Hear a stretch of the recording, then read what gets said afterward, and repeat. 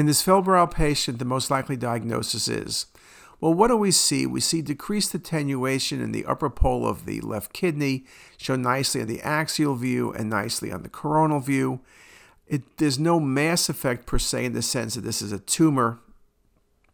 We talk about lymphoma being infiltrating, but again, you would see more mass effect and you would see some of the additional loss. This is low attenuation.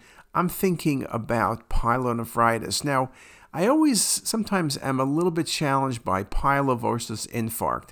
Now, you could think of an infarct here. The thing about infarcts that makes it bad, we talk about global infarct versus focal infarcts. Focal infarcts, which this kind of fits into a bit more, though it's pretty large if this was an infarct, tend to be very sharply demarcated and wedge-shaped. This is more diffusely infiltrating.